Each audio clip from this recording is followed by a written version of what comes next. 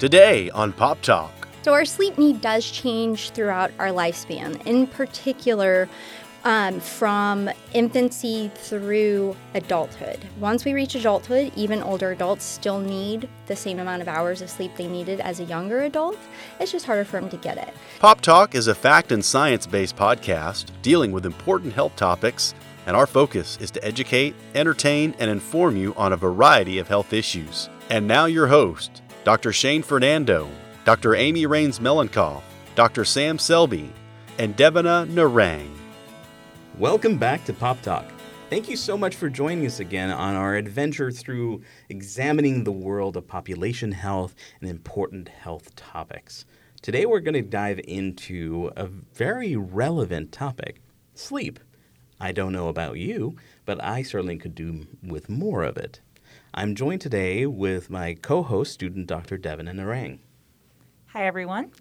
My name is Devana Narang, and I'm a fourth-year medical student at the Texas College of Osteopathic Medicine in Fort Worth, Texas. Our guest speaker today is Dr. Brandy Emerone, and she's going to be teaching us all about sleep. I am Dr. Shane Fernando, a clinical epidemiologist here at UNT Health Science Center. Dr. Roan, thank you so much for joining us. Can you tell us a little bit about yourself and your background? Most definitely. Thank you first for having me on. I love talking about sleep, as you can ask most people that know me and most of my colleagues. A little background on myself. I'm a clinical health psychologist by training. I specialize in sleep and circadian rhythms. I am here at the University of North Texas Health Science Center as an associate professor with both the School of Biomedical Sciences and the Texas College of Osteopathic Medicine. Thank you so much. We appreciate your time. I know that we're going to have a lot of fun talking about this because I'm fascinated by this topic. I sometimes feel like I don't get enough sleep, so I'm sure we'll get into that in a little bit. So can you tell us a little bit, why is sleep important? Why? I mean, that's a big question, right? But why should we care? Most definitely. I think first and foremost, it's important to understand when we talk about the importance of sleep that it is both a biological need as well as a behavior. And that combo is often what is troublesome because we treat it like a behavior, not necessarily a biological need. So we'll do things that hinder us from getting sufficient and consistent sleep. Or we have things that impact our ability to do so. But sleep is incredibly important in terms of health and wellness. It is associated, so when we don't sleep well or we don't sleep consistently, there are numerous deleterious effects across the board. So we have issues with mental health. We have issues with physical health that range from metabolic conditions like diabetes to cardiovascular diseases to neurological conditions such as dementia and Alzheimer's. Oh, boy. Ooh, that's kind of scary. So if we don't get enough sleep, we're putting ourselves at risk for a lot more pretty nasty conditions. Most definitely.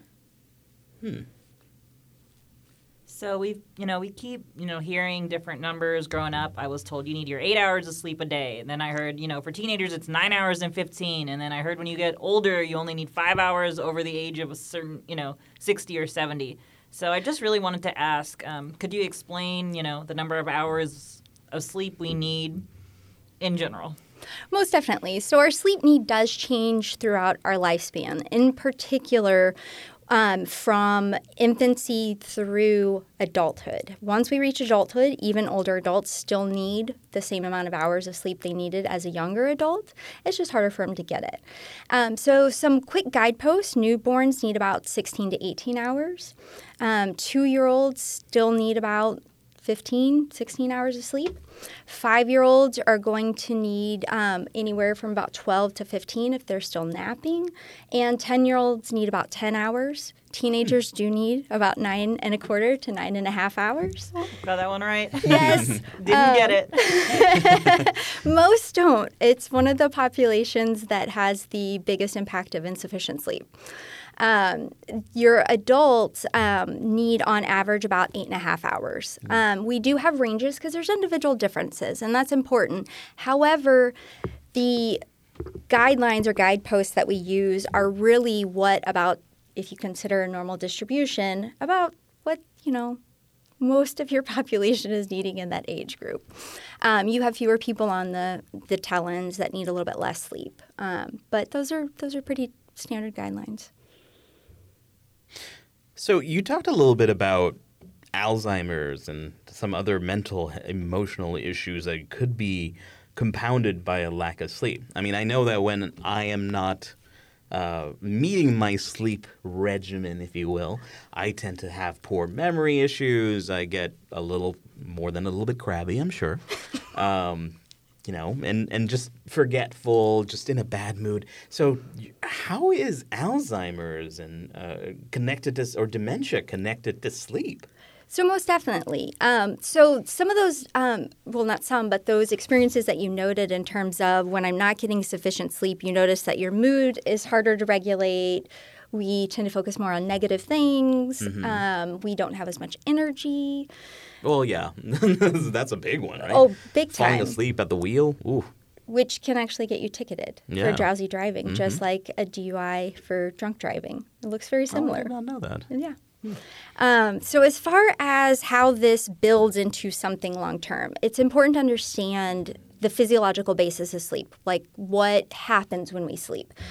Because for us, what happens when we sleep is it goes black, and then we wake up in the morning, either after a sufficient duration or not, and we're now supposed to be awake. However, your brain in particular is quite active during sleep. Sleep is important for restoration of the body as well as the brain. So what we see during sleep is memory consolidation and storing. So we move things from short term that we've learned during the day to long term, so we can now recall it the next day. We also clear out clutter. What that means is we're clearing out the plaques and things that build up that lead to things like dementia and Alzheimer's.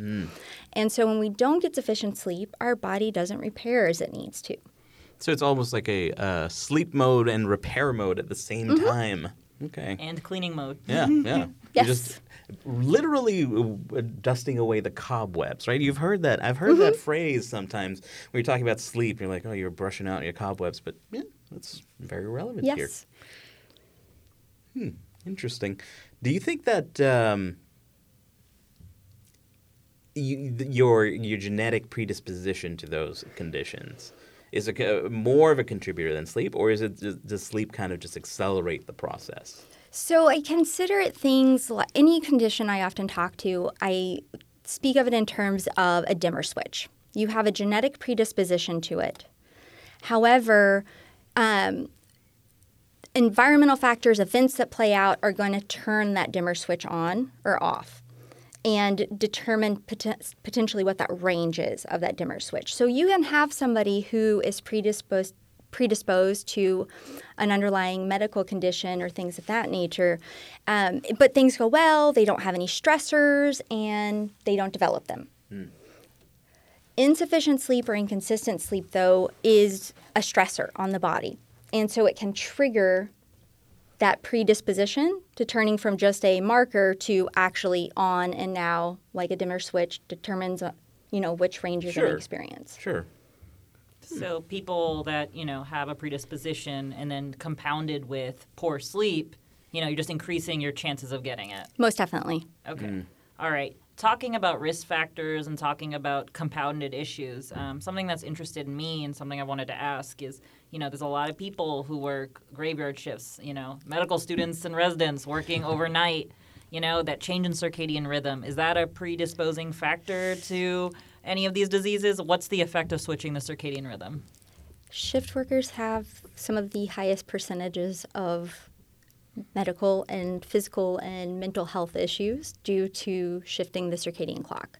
So if we consider what our circadian clock is, it sits in our brain. It's housed in the suprachiasmatic nucleus, which is just a fun word to say because it sounds like supercalifragilisticexpialidocious, but it's actually something in our brain. Now, that's where our master clock sits. That master clock is important for regulating all the clocks within the body. So throughout our body, we have clocks that help us with timing of cells doing things, releasing hormones, different things like that. When we shift our clock, meaning we start doing a shift work, and say we're going to do that shift work for about a week, It takes about 24 to 48 hours for those peripheral clocks to catch up to our new timing because that master clock regulates it. So when it gets updated, it sends that new time out to all the other clocks. This is often why if you think even just outside of shift work on Monday, most of us are like, Mondays suck. It's not that Mondays suck. We feel like we're jet lagged because we've slept in Saturday and Sunday. And now we're trying to get up at an earlier time on Monday, and it's literally like we travel time zones without actually going anywhere. So Wednesdays are the real Monday. Yes. So if you think about it, Wednesday you start to feel better. It's hump day because it's middle of the week, but also you're over the hump of feeling like crap, and now you're on like the positive side. The only problem also, is you're closer to Friday, so we don't It's really know. A little bit of both. But if you look, right? Yes, totally. But it's also possibly looking forward to that Friday of staying up later and sleeping in on Saturday. I mean, I do like to catch up, quote unquote, on deprived sleep over the week.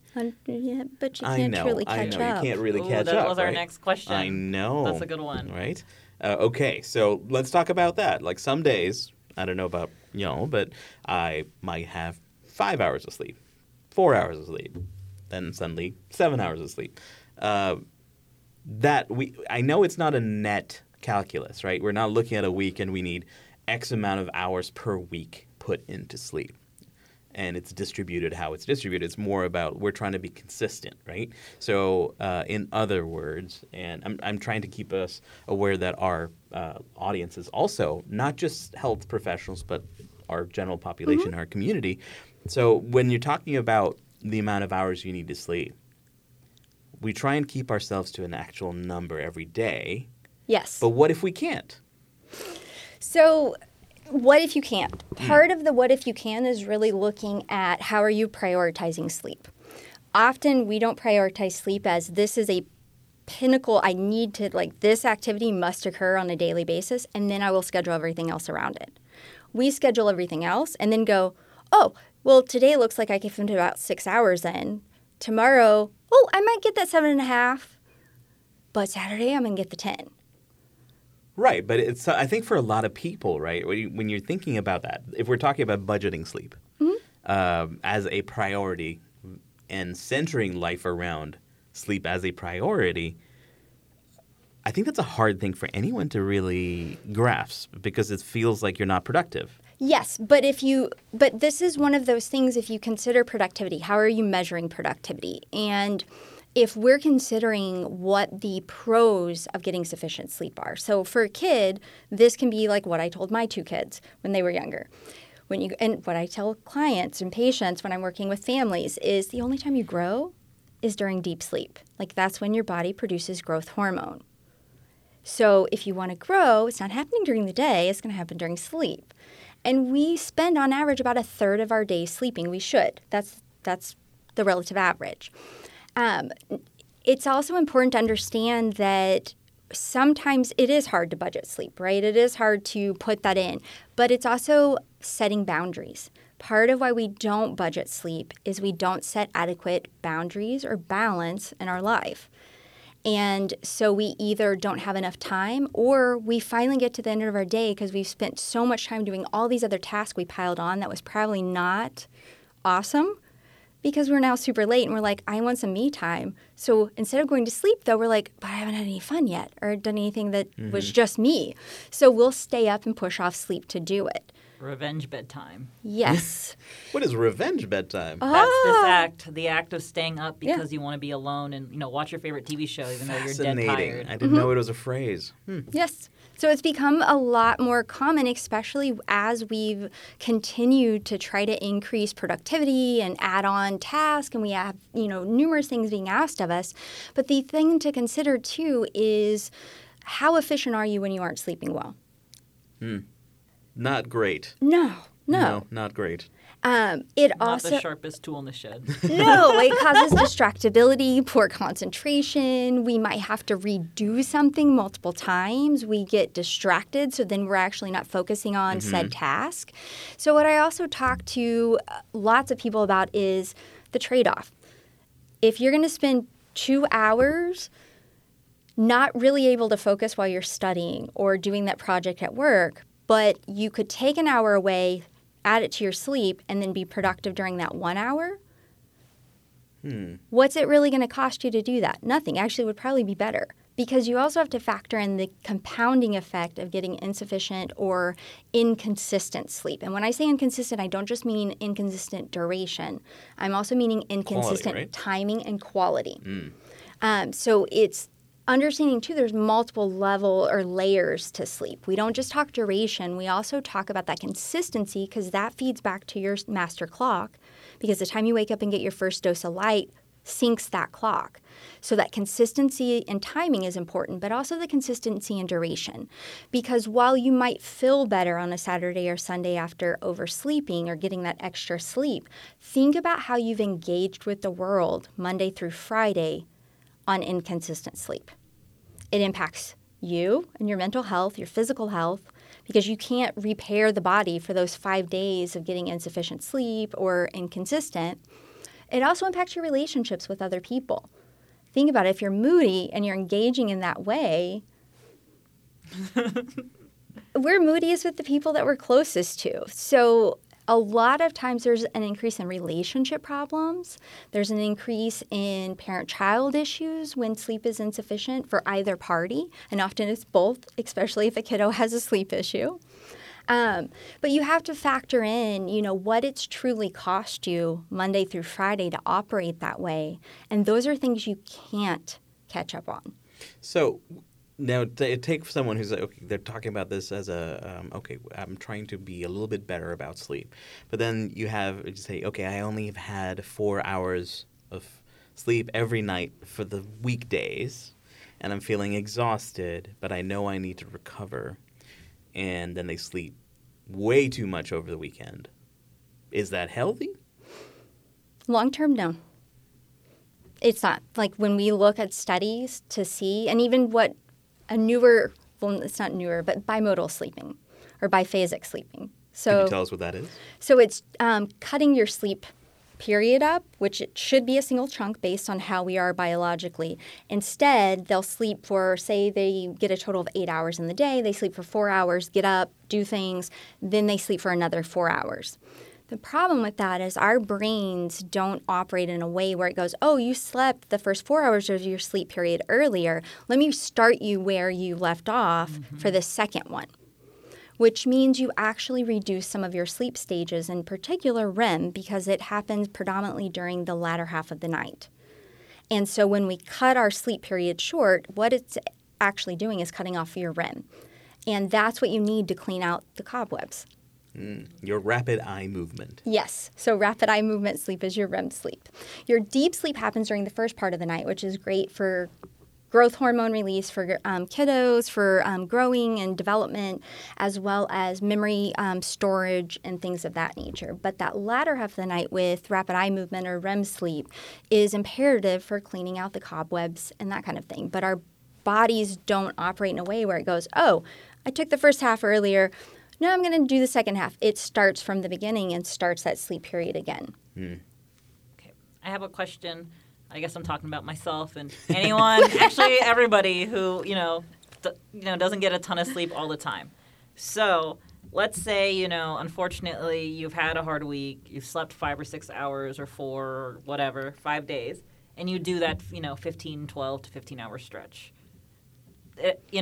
So during that time that you're doing this, I know you said it's not good long term and we shouldn't make it a habit. Totally understand, but what is happening? What is going on in this 12 to 15 hours? Are you getting increased REM? Like what's going on during that really extra long sleep? So the really extra long sleep is in essence your body trying to let off the sleep pressure. So there's two processes that help regulate sleep.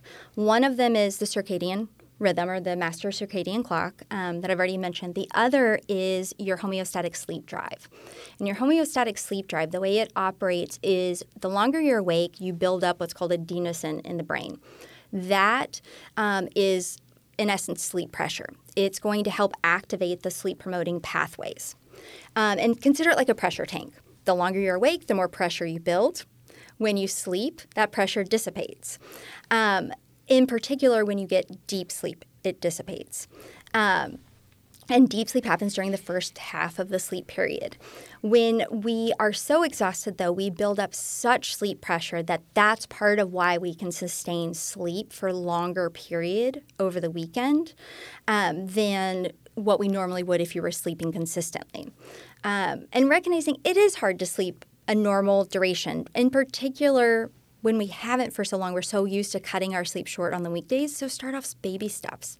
Slowly start to expand your weekday sleep duration so you can also accommodate and adjust to that shift.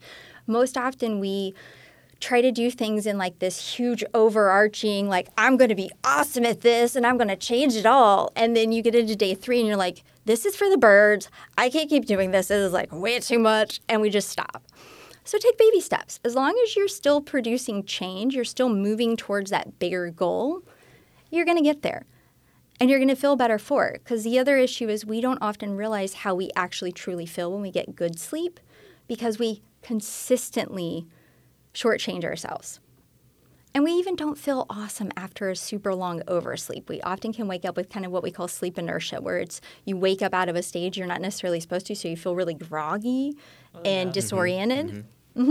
Yeah, feel worse sometimes when I sleep too long. Also, I sometimes feel nauseous, too. It's very strange. So when we sleep, our night hormone, melatonin, comes out to play. Melatonin is not a sleep hormone. It does help promote sleep in the terms of when it comes out, it helps our body know that it should be doing sleep-conducive activities that occur at nighttime.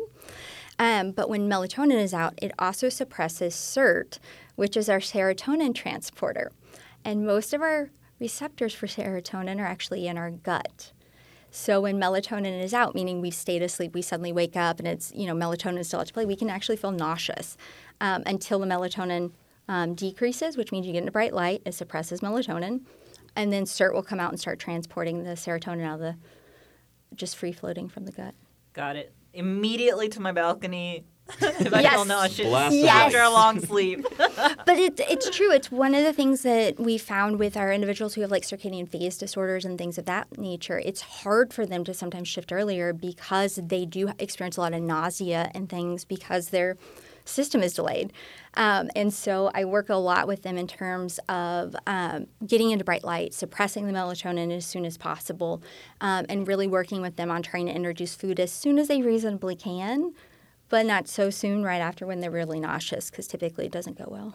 Yeah, that's not great. So I want to pivot to an associated topic, snoring, right? I mean, a lot of people experience it or have heard it in some way, right? Fair. Like a lot of people, like for myself, I had severe snoring that turned out to be sleep apnea, but I had no idea how loud it was until my niece very vocally told me how loud I was being. So what is snoring? What's causing it? And how can people either deal with it for themselves or help their partner deal with it so their sleep is not disrupted? Most definitely. So part of the reason we don't acknowledge snoring or most people don't recognize it or do anything about it is if you consider socially and culturally, how do we signify sleep?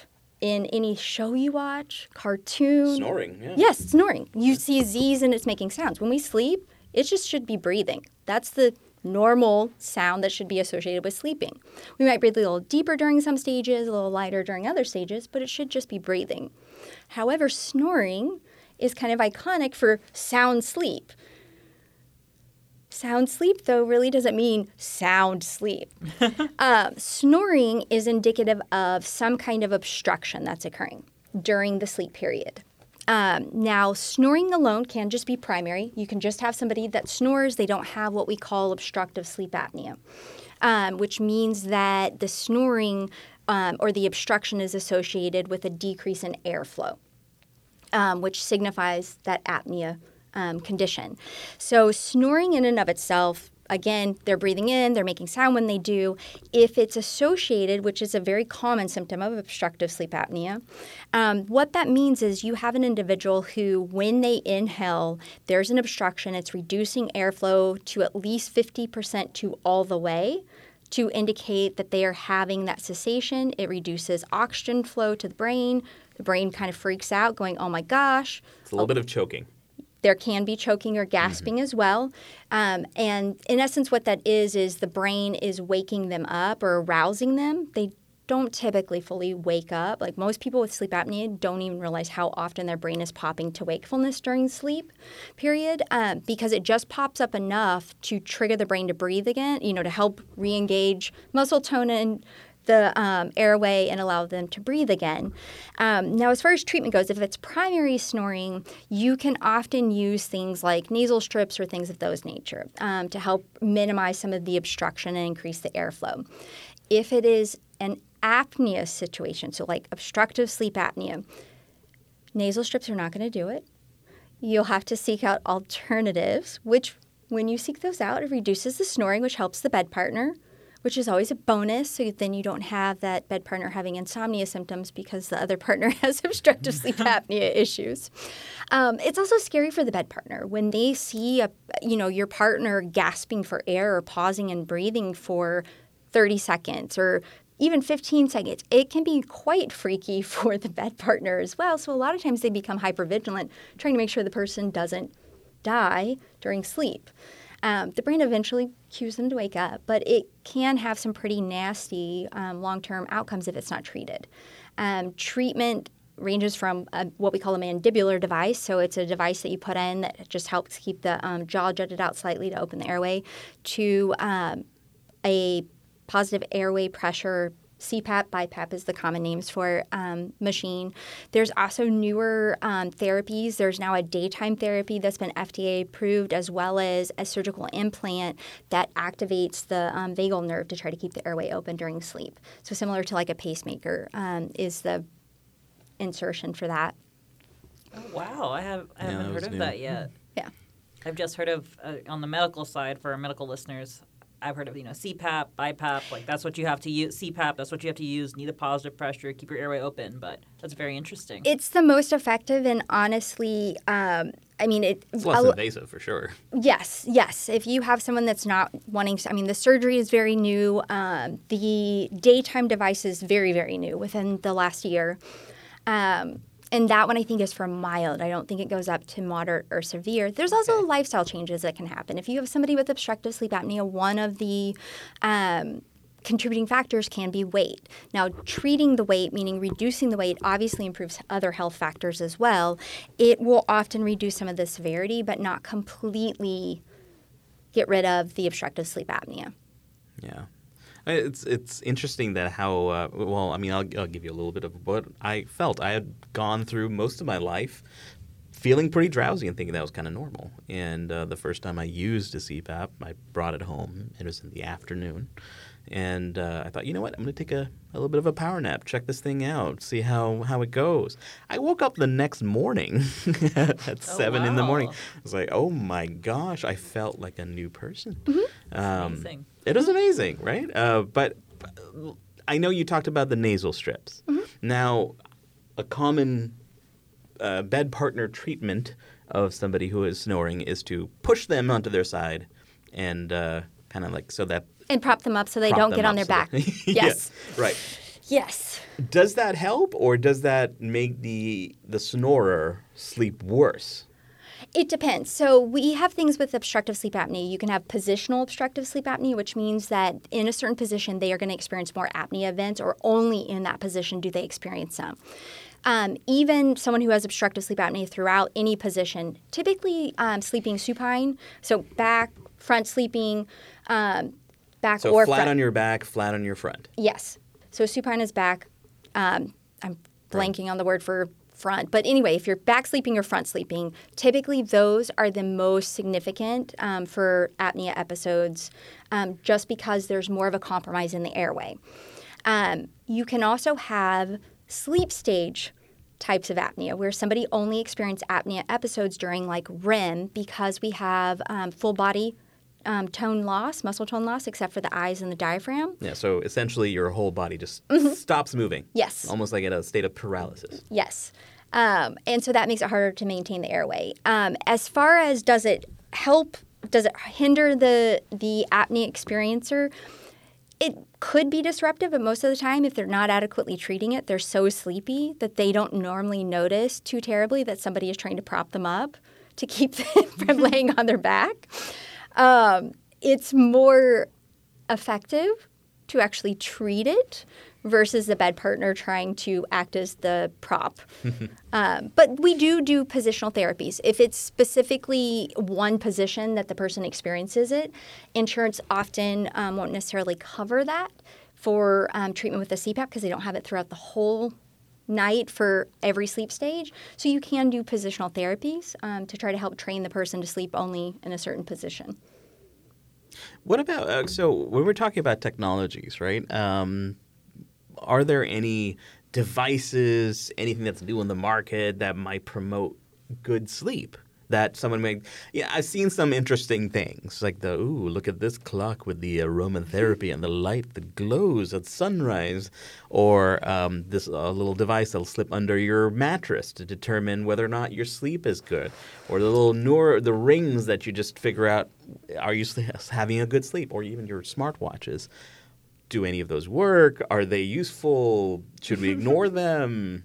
Are you skeptical or a believer? So, no, that's a great question. I think as humans, we love to collect data on ourselves. We love having data on it. Makes us, whether we know what a little bit of control, right? Yes. And whether we know what to do with it or not, it still makes us feel better. As far as a device telling you if you're sleeping well or not, I would argue that it's actually better to actually ask yourself, how refreshed do I feel when I wake up? So give yourself about 5 minutes to fully rouse. How refreshed do I feel? A device is not going to necessarily appropriately tell you that. And depending on the device, there are some that are validated. Most of them, however, do not leverage algorithms that are validated to be measuring sleep. So they're not appropriate for the individual. Yes. It'll give you rough numbers, but it's not individualized to you. Most definitely. And it's often underrepresentative of what the sleep need is. So some of the struggle I often come across is someone going, well, this device tells me I only need 4.5 hours. And I'm like, but how long did you spend in bed? And did you feel refreshed? Because the devices are often intending to pick up physical activity and things of that nature. And we do move during most of our sleep stages. If we have bed partners, their movements get picked up as well. And bed partners isn't just human bed partners, furry bed partners.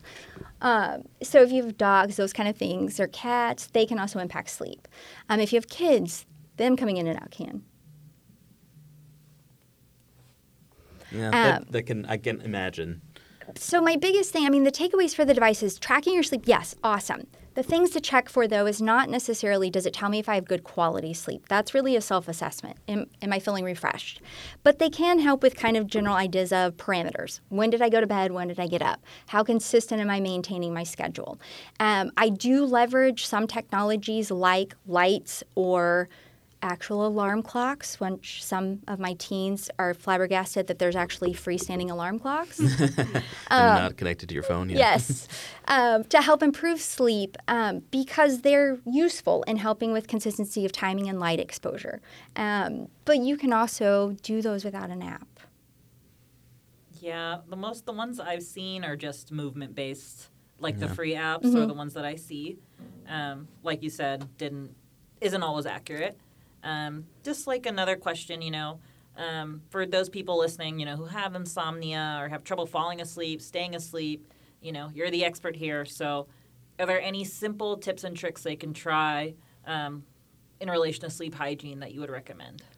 So most definitely. So healthy sleep behaviors. So how I kind of divide this up is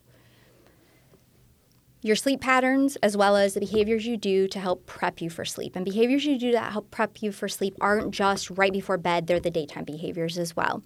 So if we think about sleep parameters, same bat time, same bat channel, consistency. So consistent duration, consistent timing.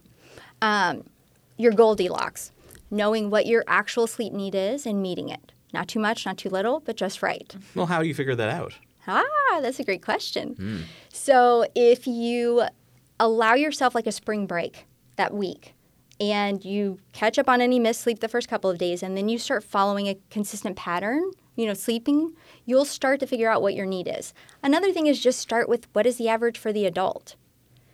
If you're already grossly under that, start adding 15 minutes every week or every 3 to 4 days to your sleep schedule until you reach that sweet spot of, if I add 15 more minutes, I now spend that awake versus sleeping, and then you just move back to that previous one. So for instance, if you're at 8 hours, you add 15 more minutes and you're like, no, I'm spending it awake for the week, go back to the 8 hours, and that's probably your sweet spot. Efficiency.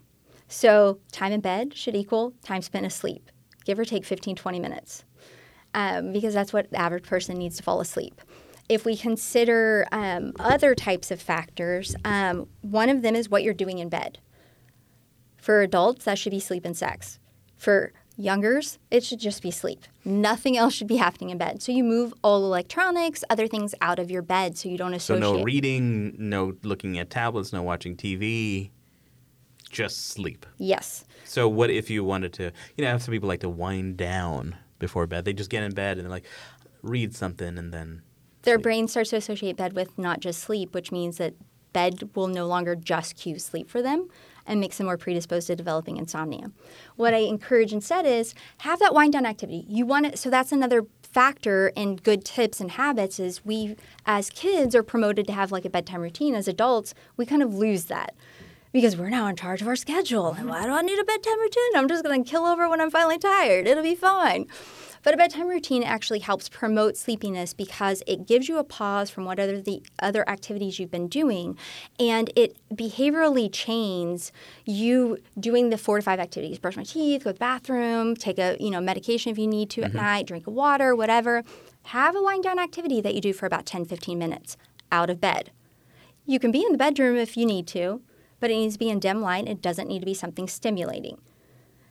So personally, I can't read a book I want or do a puzzle or paint or anything right before bed because I will not put it down. I will insist I need to continue doing that and I'll go to bed. Especially if it's a good book. Wow. Yeah, no joke. Yes, most definitely. And then I can also factor in, even though it's like 3 a.m. in the morning, I only have like 10% left according to my Kindle. I just need to read it now. It's only 10%, right? But have a wind down activity. That can range from yoga to stretches to deep breathing, progressive muscle relaxation, a mindfulness activity, coloring, paint by numbers for a few minutes, anything like that, but you want to do it in dim light. You don't want to be overstimulating, and then you pop into bed. So for some of our listeners who, may not have the technology, may not have access to, costly activities, just take you a few minutes to just take some deep breathing. What else would you suggest? So deep breathing, you can look up videos on YouTube on how to do that. Progressive muscle relaxation, which is another form of deep breathing, but it adds a layer where you're tensing, untensing muscle groups. Count cards. Read a textbook. It makes you sleepy. It does. And Agreed. Being a lifelong learner, I love learning, but textbooks, they do get a little dry. Yeah. The biggest thing is you're wanting to avoid things that are going to stimulate you because it's not just the light exposure you get right before bed. It's also the stimulating activities you do. Because you can turn the brightness down on your phone, but if you're playing a fun game on it, are you really going to want to put it down? One more level. Exactly. One more level. One more. Oh, it's only like 2 minutes. It's only going to take 2 minutes for me to do that. I'll just do that again. Yes. Even social media things, even when you're just scrolling through, some of that, it's the stimulation that you're getting and that activation of the brain. And so we've found that it's not just light exposure before bed. It is also those stimulating activities that make it harder to wind down and fall asleep. For those of us who watch Netflix or Hulu or HBO, not recommended. Not right before bed because it can activate the light exposure, but also it's stimulating and it's fun. And we'll go like, we'll just watch one more episode or just a little bit of the next episode. It'll be fine. The other factor is when we're falling asleep, considering your sleep environment. If you're falling asleep with the TV on, but it's on a timer, or music on, or a light on, or things of that nature, those things, any changes in the sleep environment can impact whether you stay asleep or how easy it is to fall asleep. So typically we can talk about the sleep environment like a cave. You want it cool, dark, and quiet. Quiet does not mean noiseless, but it means white noise, not the ocean waves or so not the birds. So sound machines, like just it should be something like a fan or just a very neutral, constant buzzing. Yes. And the reason for that is because fluctuations in it can promote us to wake up. I have noticed that. I tried a sleep app, a sleep sound app, because I can't sleep with absolute silence. And I noticed that because this was a free version, it went in volume in waves. And I've been a little bit crabby because my sleep has been a little bit disrupted. Fans work awesome. I don't like cold air blowing on me, so my fan literally points in a corner in my bedroom. And when I travel, there is an app on my phone that I can make it sound like any fan I wanted to. So I carry it with me. Another thing is the light levels in your room. We sleep best when it's dark. So some of us are more sensory sensitive than others. I know for me, the smoke detector light is like a beacon of welcoming, actually annoyance more for me, in the middle of the night. Most people I talk to, they're like, no, it's fine. I'm like, no, it's like the brightest thing in the room. It's terrible. So I have blackout curtains, but I also sleep with an eye mask on. That makes sense. I mean, small little changes. Temperature. Cold, hot, lots of blankets, few blankets, hard pillow, soft pillow. Tell us more. Yes. So pillow, mattress, those are to taste. So a lot of times it's finding the right fit for you. Depending on any underlying medical conditions, you might need a specific kind of mattress just to help, or a pillow. But you definitely want to make sure that there's no like creaks in the neck or things of that nature on the pillows. As far as temperature, we sleep best when it's cool. Cool? So what do you mean by cool? Cold? Like 65 to 68 degrees. Pretty cool. Yes. Understanding, though, it's hard for us to regulate our body temperature. Our body temperature decreases during the night, and we reach our lowest core body temperature in the middle of our night. So you want to be careful you're not too cold, because as that starts to drop, if you're not sufficiently at least covered, it might wake you up because now you're too cold. But we definitely have a harder time sleeping when it is too hot. That's true. I've woken up like, oh, it's Yeah, hot just in feel here. like It's sweating, sweaty. throw off all the sheets, and just, ugh. Yes. I guess just another question. I know we touched on this a little bit. I said, as you get older, the sleep needs, might slightly decrease, not this like crazy amount. I think it was like 9 hours-ish to like 8-ish. As we get older, is there anything we can do to help promote more sleep or help us stay asleep longer? I know it's more difficult, but how do we combat that? Most definitely. What makes it more difficult as we age is we have a decrease in our deep sleep. So our delta waves, which is the waves, our brain waves that happen during deep sleep, there is a decrease in the peaks and valleys of them, in essence. And that decrease in deep sleep makes it harder for us to sustain sleep. So that's where it becomes really important to protect your sleep environment. Because if we're not in deep sleep as long, noises, light can become more impactful. Also recognizing underlying medical conditions also impact sleep. So making sure that those are treated appropriately. And a lot of what I work with older adults is minimizing the impact when they do have to wake up that it has on them in returning to sleep. Because often it's that subjective evaluation of, oh my gosh, I spent so long awake in the middle of the night, that is the most impactful.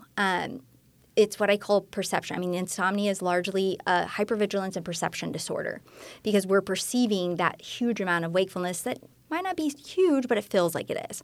So working on those aspects can help to maintain someone's sleep even as they age. And just recognizing that there might be some disturbances, but not compensating for it by engaging in napping.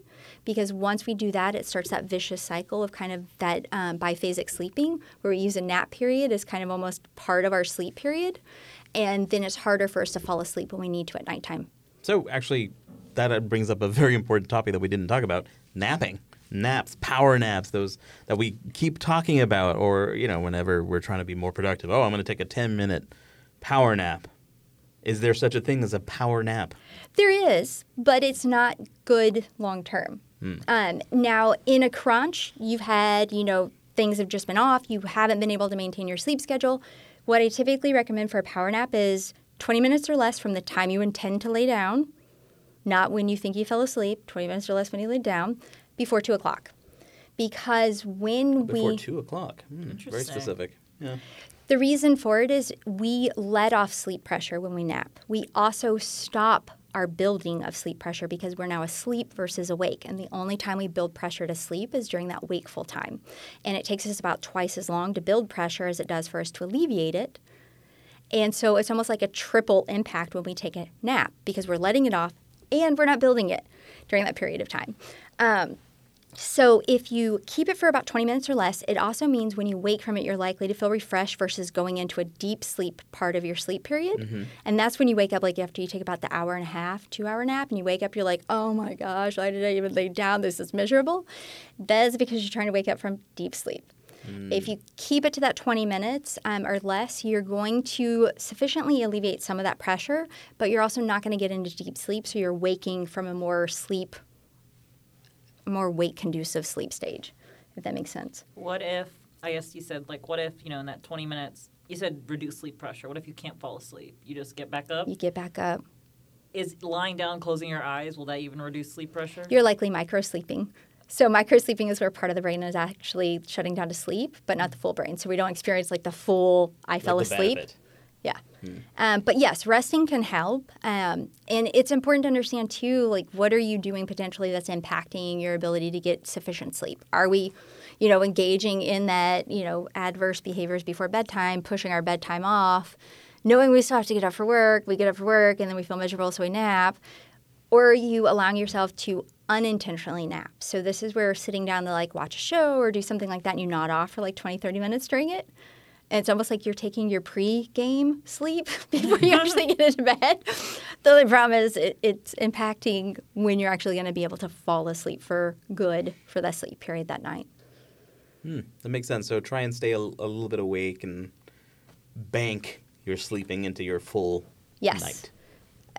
Most often, it's better if you just go to bed a little bit earlier. Not a ton, not 2 hours earlier. That's going to be awful on your sleep schedule as well. But go to bed 30 minutes early instead of taking the 30-minute power nap earlier in the day.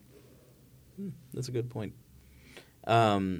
Is there anything that you would like our audience to take away? Now, keeping in mind that we have healthcare providers, physicians, students, and the general public listening to this podcast, what are some things that you'd like them to remember most?